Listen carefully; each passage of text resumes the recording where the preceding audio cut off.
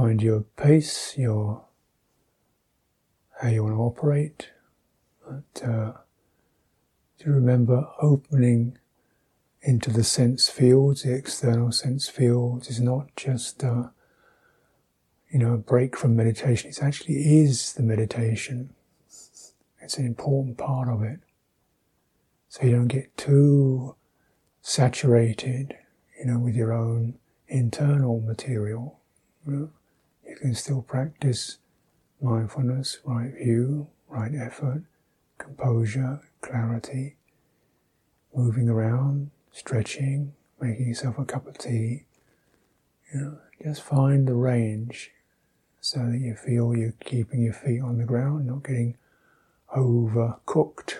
The retreat times are, by their nature, there's an intensity to them, because just the fact that we are, living in a restrained way, there's an intensity that builds up through a lot of energies that haven't actually found room to move.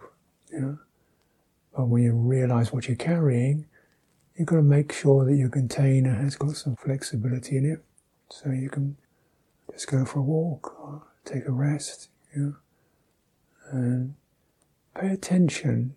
Also notice that just really seeing and really feeling, touching the actuality of things out there, not just our perceptions of them. There's so many things we just assume, about your room or your house that you've never actually really seen clearly and touched.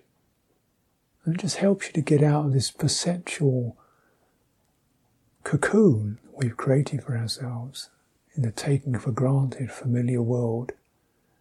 And you'll be surprised, this familiar world is not very familiar at all.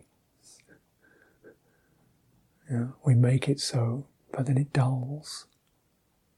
So take a look, freshen up, pay attention, and practice at your own rate.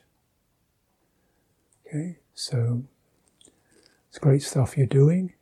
We have a few more days of this, so it's definitely, the dedication is inspiring, gladdening, and let's just keep operating at your own rate. Take care.